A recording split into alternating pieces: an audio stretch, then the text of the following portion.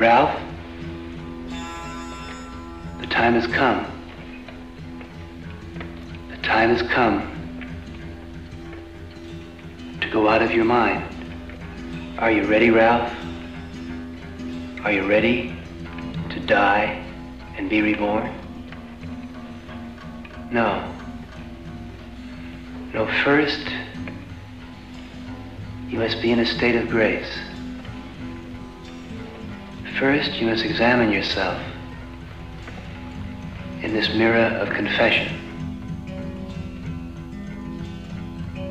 What do you see there? Your personality, all your goals and your fears, your little ambitions, the chess game of your life. You have to check that, Ralph. You can't take that on the trip with you. And then that other side of you, Ralph, that dark, unconscious, all those animal impulses which you hide and keep down below.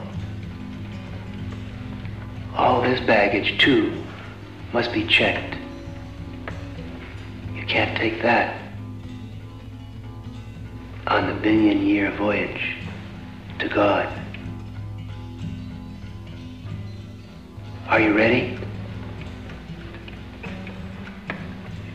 Then take this chalice, the elixir of life, the ancient cup,